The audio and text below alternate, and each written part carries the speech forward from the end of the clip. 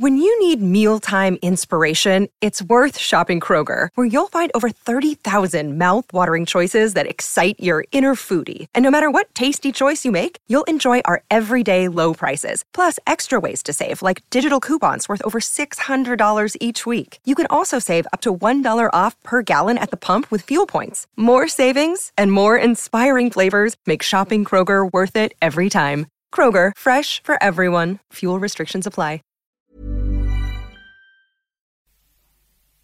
When God created man, he made him in the likeness of God. He created them male and female and blessed them. And when they were created, he called them man. When Adam had lived 130 years, he had a son in his own likeness, in his own image, and he named him Seth. After Seth was born, Adam lived 800 years and had other sons and daughters. Altogether, Adam lived 930 years, and then he died. When Seth had lived 105 years, he became the father of Enosh. And after he became the father of Enosh, Seth lived 807 years and had other sons and daughters. Altogether, Seth lived 912 years, and then he died. When Enosh had lived 90 years, he became the father of Kenan. And after he became the father of Kenan, Enosh lived 815 years, and had other sons and daughters. Altogether, Enosh lived 905 years, and then he died. Hail Mary, full of grace, the Lord is with thee. Blessed art thou amongst women, and blessed is the fruit of thy womb, Jesus. The fruit of thy womb, Jesus. The fruit of thy womb, thy womb. After Noah was born, Lamech lived 595 years, and had other sons and daughters. Altogether, Lamech lived 777 years, and then he died. After Noah was 500 years old, he became the father of Shem, Ham, and Japheth.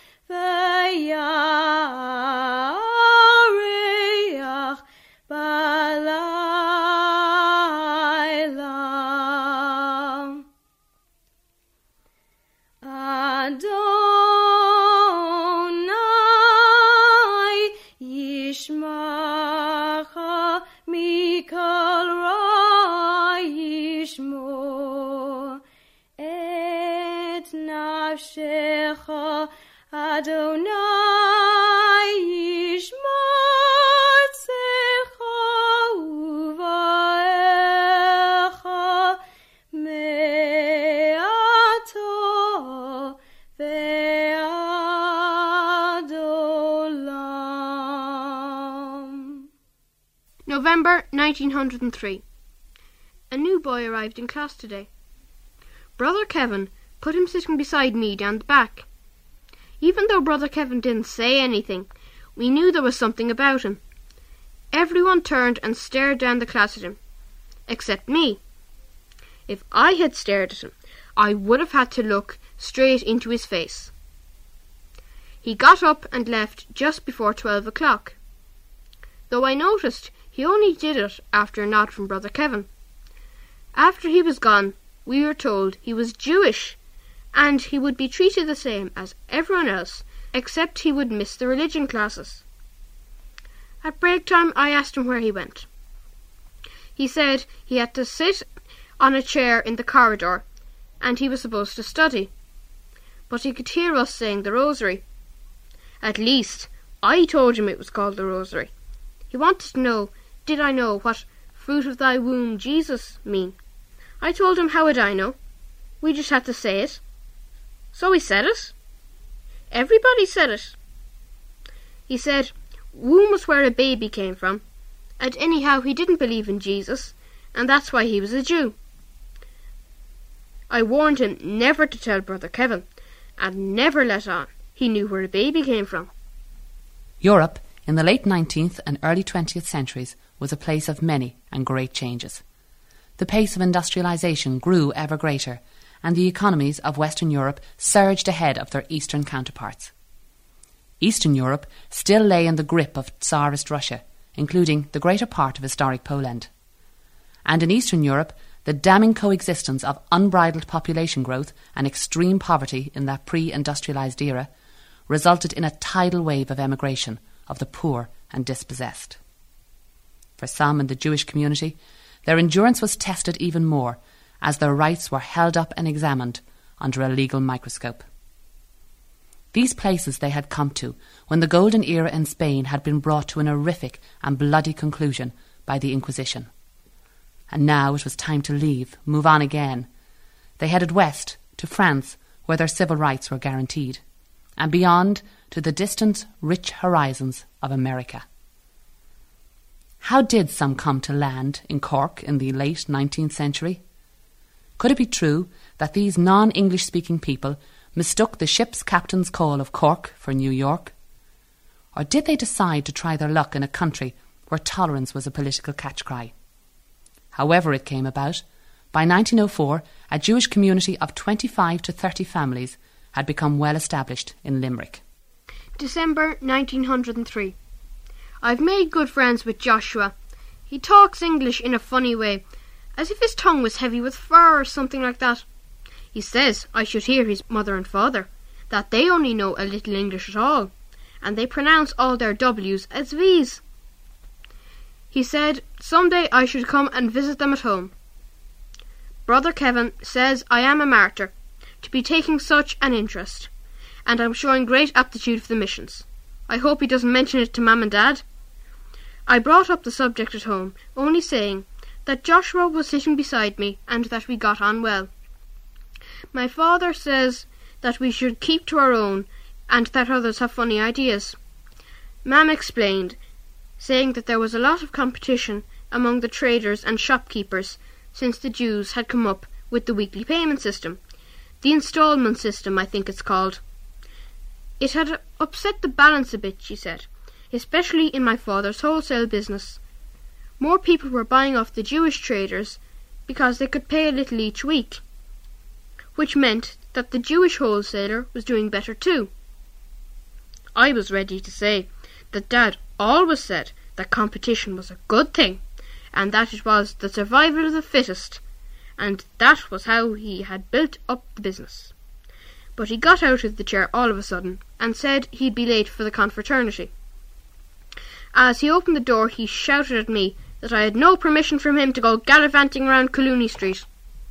When first in Ireland I arrived, I shed hot bitter tears.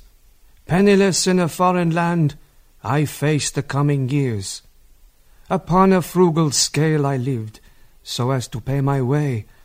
How hard I toiled that I might earn a few shillings each day. I did not scorn to carry a bag and deal in humble wares.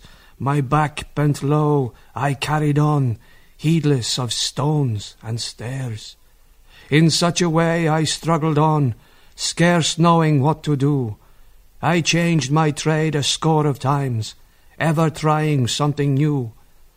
Still my spirit was unconquered, and my confidence survived.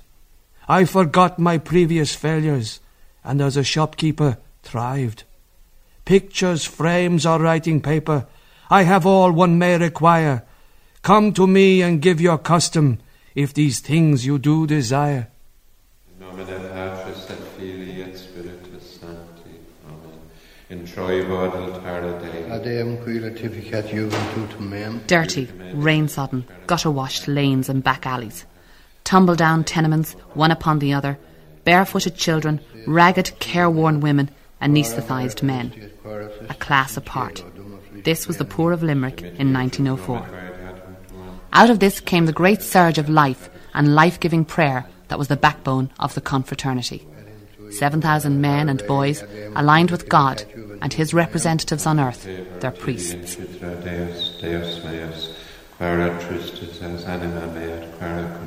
Spera in Deo quoniam ad hoc confitebrili salutare evultus mei et Deus minus. Gloria Patri et Filio et Spiritui Sancto. Sicut erat in principio et nunc et semper et in saecula saeculorum. Amen. In troivo ad January 1904. My father returned late from the confraternity last night. He had 5 or 6 others with him.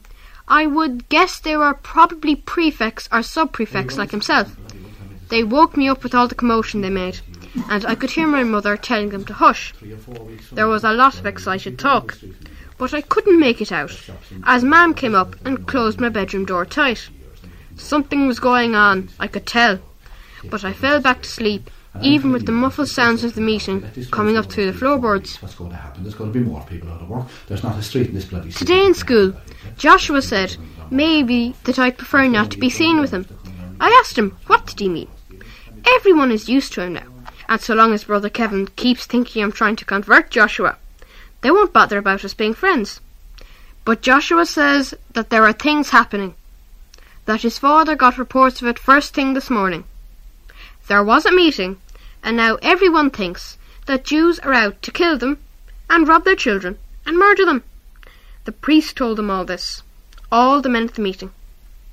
He said that nobody will want to buy from the Jews now, though his father said at breakfast that people would have more sense and that it would all die down in time. I said that was it. It was one of those flash-in-the-pan things my mother's always talking about. And his father has 1 million customers. How could they all turn against him for no reason at all? And wasn't Brother Kevin a sort of priest? And didn't he think that Joshua was the same as anyone else?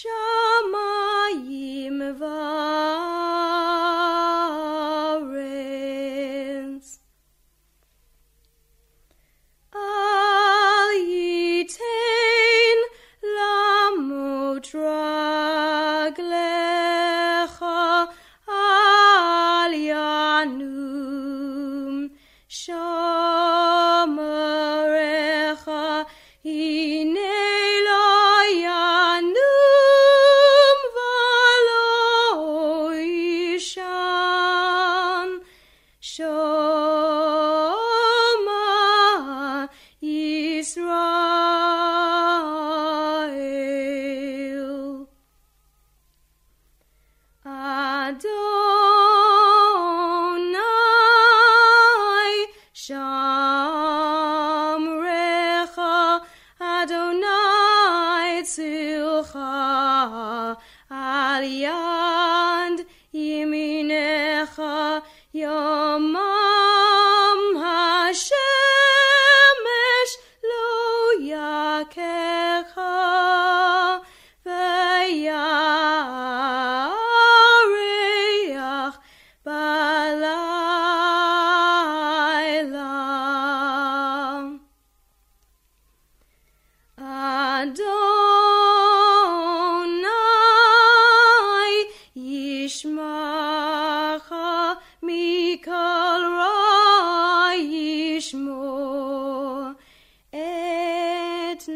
Shecha Adonai Yishmotzecha Uvaecha Me'ato Ve'ad Olam. New York, July 1902. A worrying incident took place today between two different factions in the immigrant community. A funeral procession was making its way down a certain New York street on the Lower East Side. A man of the Jewish faith had died, and large numbers had turned out to follow the black-plumed hearse. Some factory workers were on a meal break, sitting in the warm sunlight watching the proceedings. Inexplicably, these Irishmen, for such was their nationality, saw fit to pelt the Jews with whatever missiles were to hand. For the most part this turned out to be rubbish, discarded leftovers of their own lunches, however sodden and foul-smelling. The mourners, at first shocked and taken aback, in time saw fit to retaliate, and general scenes of commotion and mayhem ensued, resulting in the police being called. It seems that these two factions, the Irish and the Jews, are in competition with each other for dominance of the Lower East Side, that they would resort to fisticuffs against each other sooner than they would combine together to improve everybody's lot.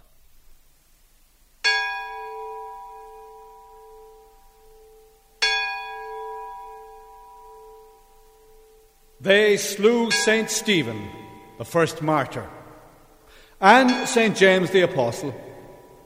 And ever since, as often as possibility afforded, they did not hesitate to shed Christian blood, and that even in the meanest and most cruel manner, as in the case of the holy martyr St. Simeon, who, though a mere child, they took and crucified out of hatred and derision for our Lord Jesus Christ.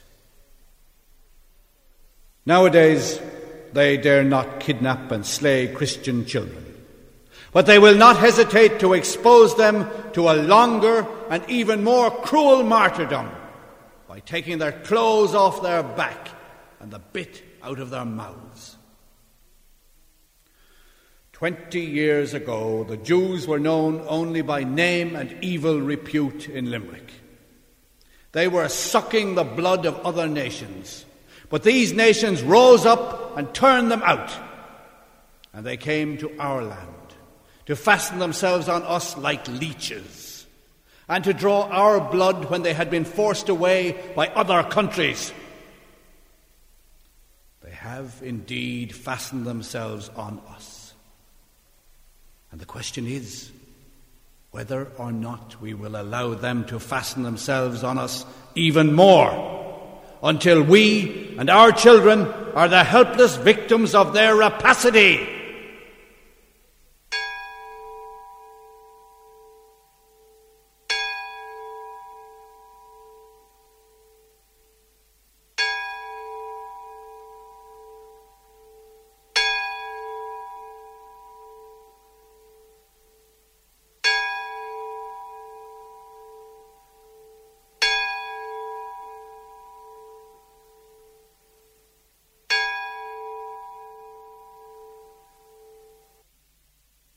I did not scorn to carry a bag and deal in humble wares. My back bent low, I carried on, heedless of stones and stairs.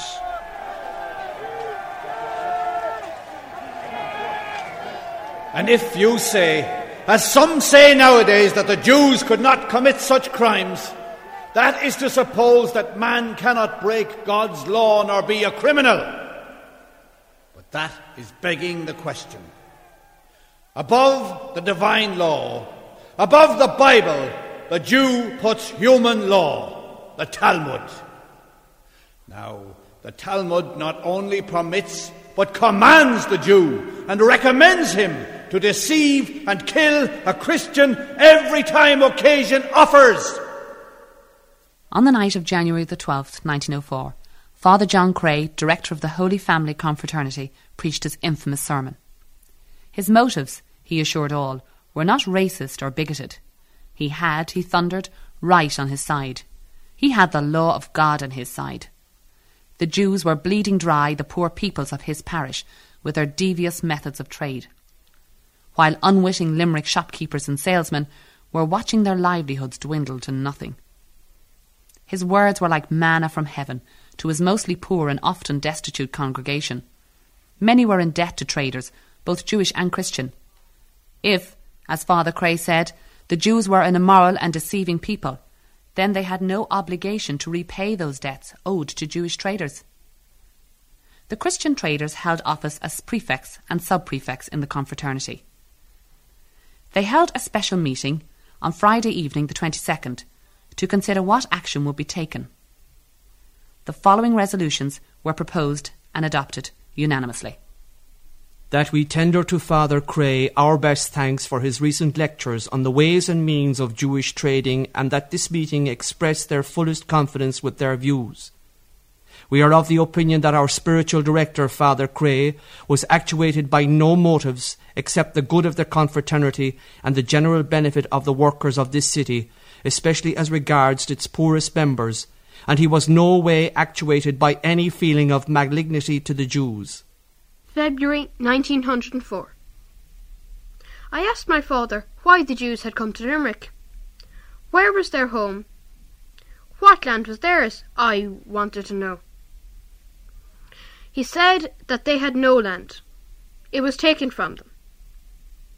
That they wandered the face of the earth. Like us Irish then, with the British taking what is rightfully ours. No, he said, that was different. We Irish aren't usurers and corrupters. We may go to other countries, but wherever it is, Irishmen aren't afraid to put their backs into it. Not afraid of honest work. I asked him, how could it be different here for the Jews? Weren't they doing honest work, buying and selling like he was? Why should we be fighting the Jews when we are all the same? He has his head in the newspapers all the time, though he says he shouldn't be bothered, that he could predict what would be in them. He says the lines are drawn in blood.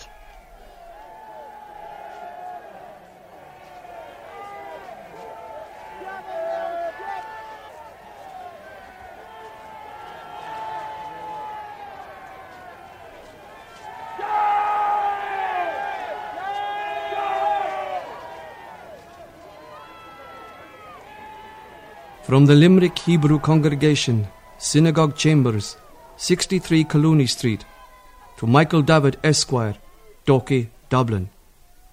Sir, being thoroughly convinced of your religious and political tolerance, I, as a minister of the Limerick Hebrew Congregation, take the liberty of intruding on your valuable time in intimation to you our sad condition, brought about by an address recently delivered by one of the Redemptorist Fathers of Limerick. It is not for one to speak well of oneself, but as the present occasion is such as demands nothing but the truth, I feel necessitated to say that within the last quarter of a century, during which the few Jewish families have resided in Limerick, they have lived in perfect peace and harmony with their Christian neighbours of all classes. The feelings of respect between them and their Christian neighbours seemed hitherto to be quite mutual, so that they were utterly at a loss to assign this sudden event to any cause on our part. As to the assertion made by the reverend gentleman, we are in a position to pronounce them devoid of any particle of truth. Surely the learned lecturer had been entirely misinformed.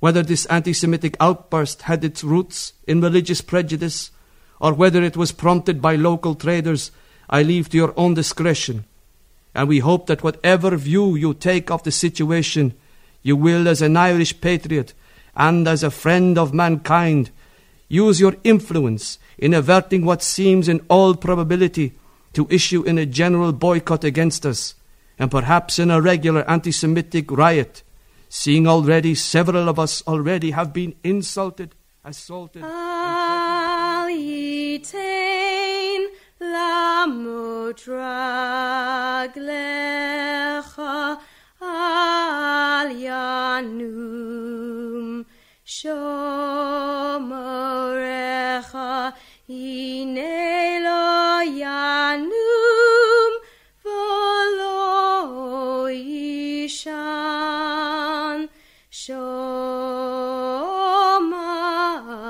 Yisrael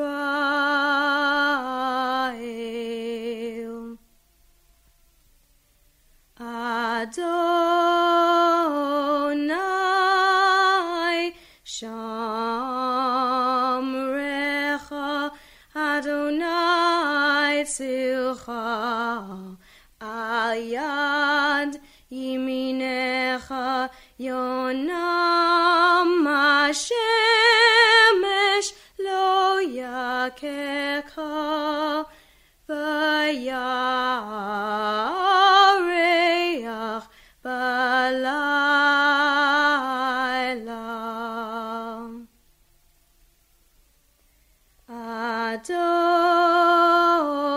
Adonai Yishmarka Mikal Ra Yishmor Et Nafshecha Adonai Yishmar Setcha Uvaecha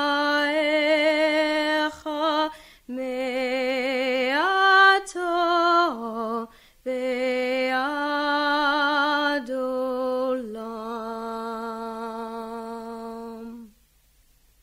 March 1904. Joshua still comes to school, but his father walks with him and is there at the gate waiting at going home time. Sometimes filthy language is thrown at them as they make their way back to Colony Street. Joshua's father has had stones thrown at him, and he has stopped collecting from the people in Dixon's Lane and Carey's Lane. Even the women and children come out, Joshua says, and it is impossible to avoid their missiles in the narrow lanes, and there is nowhere to run, even if they wanted to. Some people have been arrested, but it doesn't make any difference. Nobody comes into Joshua's father's shop anymore. Days can go by without selling anything. All the other Jewish traders are the same. My father spends most evenings at meetings or buried in the newspapers. He says the Protestants, wouldn't you know, have taken the side of the Jews and are making charity collections for them. He told the newspaper boy that he wouldn't be taking the Freeman's Journal anymore, given the way Michael Davitt is siding with them too. At least Arthur Griffith in the United Irishman has got it right, and can see the Jews for what they are. It is time that the people in the other cities of Ireland emulated the example of Limerick and freed themselves from the octopus grip of the Jewish usurers who are swarming into this country to prey upon its people. The working men, the shopkeeper, the farmer, the merchant, all are threatened by these cunning and immoral people who use their religion as a shield for their usury and raise the cry of persecution to frighten off those who attempt to expose their nefarious practices. As we go to our office each day, we pass half a dozen offices with names such as O'Brien above the doors. But the O'Briens are German and Russian Jews, who are day by day entangling farmers and struggling businessmen throughout Ireland in the usurious toils and squeezing out their lifeblood. The priest who had done so much good in preserving the people of Limerick from these vultures has aroused indignation and distress. Had he not been an honest and courageous man, he could never have aroused such feelings. What motivated Father John Cray? He was not an old man, his mind subsumed into the doctrines of his faith to the exclusion of all and everyone else. His words from the pulpit were to have an immediate and lasting effect on a small and vulnerable community. Is it possible that he couldn't foresee this? His sources for his vitriolic abuse of the Jews were Histoire Universelle, l'Église Catholique, written by Abbé Rohrbacher, and the History of the Popes by Pasteur, which give broad historical context to the necessity of getting rid of Jews. The Jews, this tome expounded, were the root cause of the Spanish Inquisition. They also were the cause of persecution of Catholics in France and the expulsion of religious orders from there. So is that where we must look for Father Cray's motivation?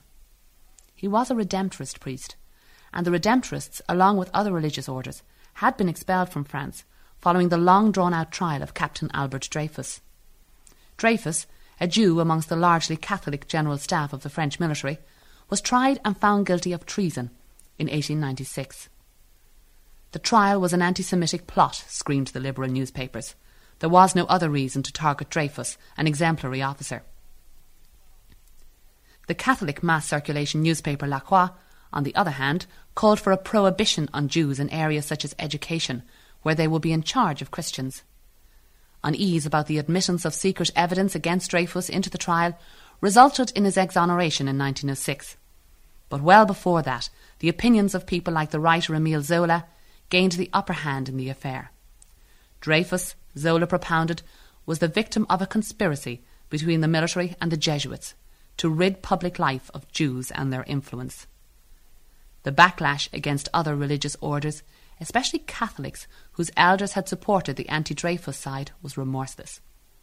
The Catholic orders, in turn, decried the Jewish plot to oust them from the universities and schools, even from their monasteries. There is no evidence to suggest that Father Cray was in France at any time during the Dreyfus trial, or that he had contact with any of the French Redemptorists. But no doubt the expulsions and the anti-Jewish feelings at the time amongst the Catholic conservatives were the subject of much debate amongst all Redemptorists.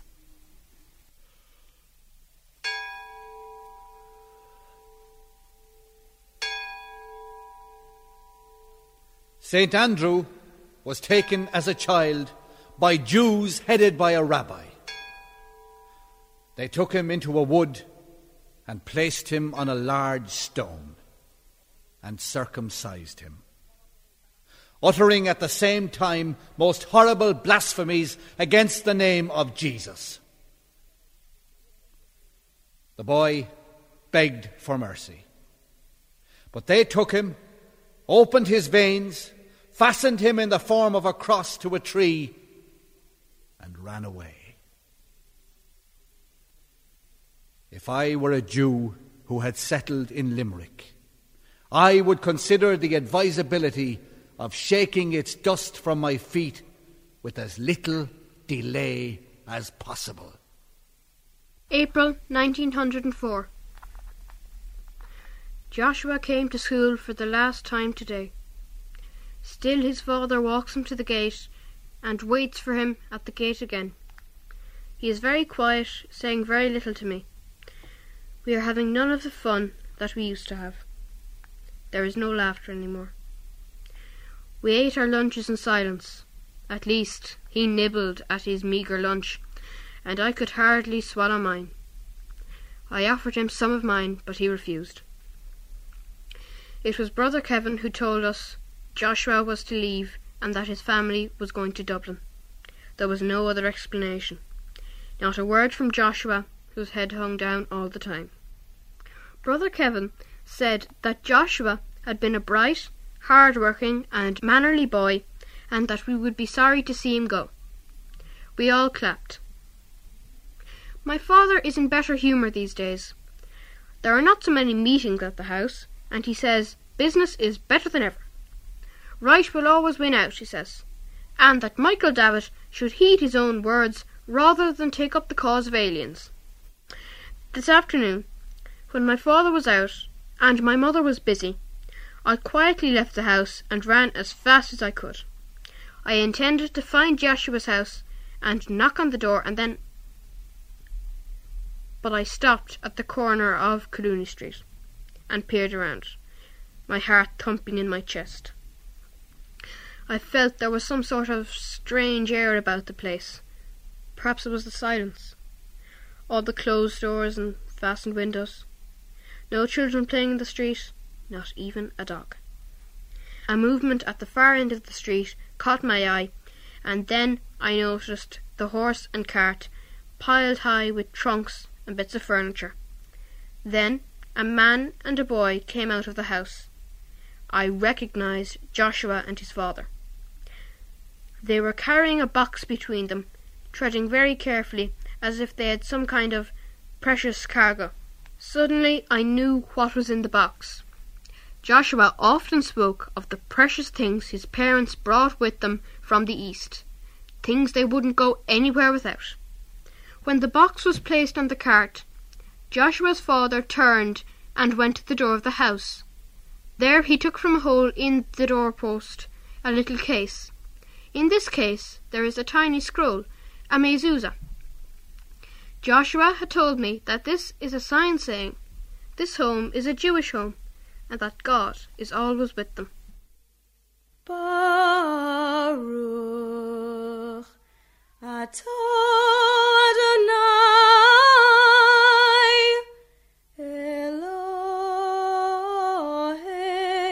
Eloheinu v'Elohei avoteinu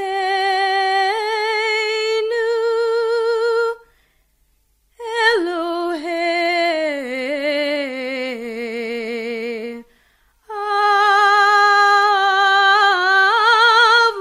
Avraham Elohei Yitzchak v'Elohei Yaakov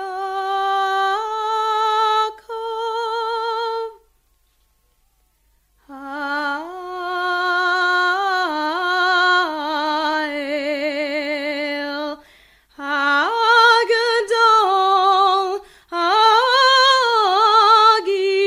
Hagibur Ve'hanorah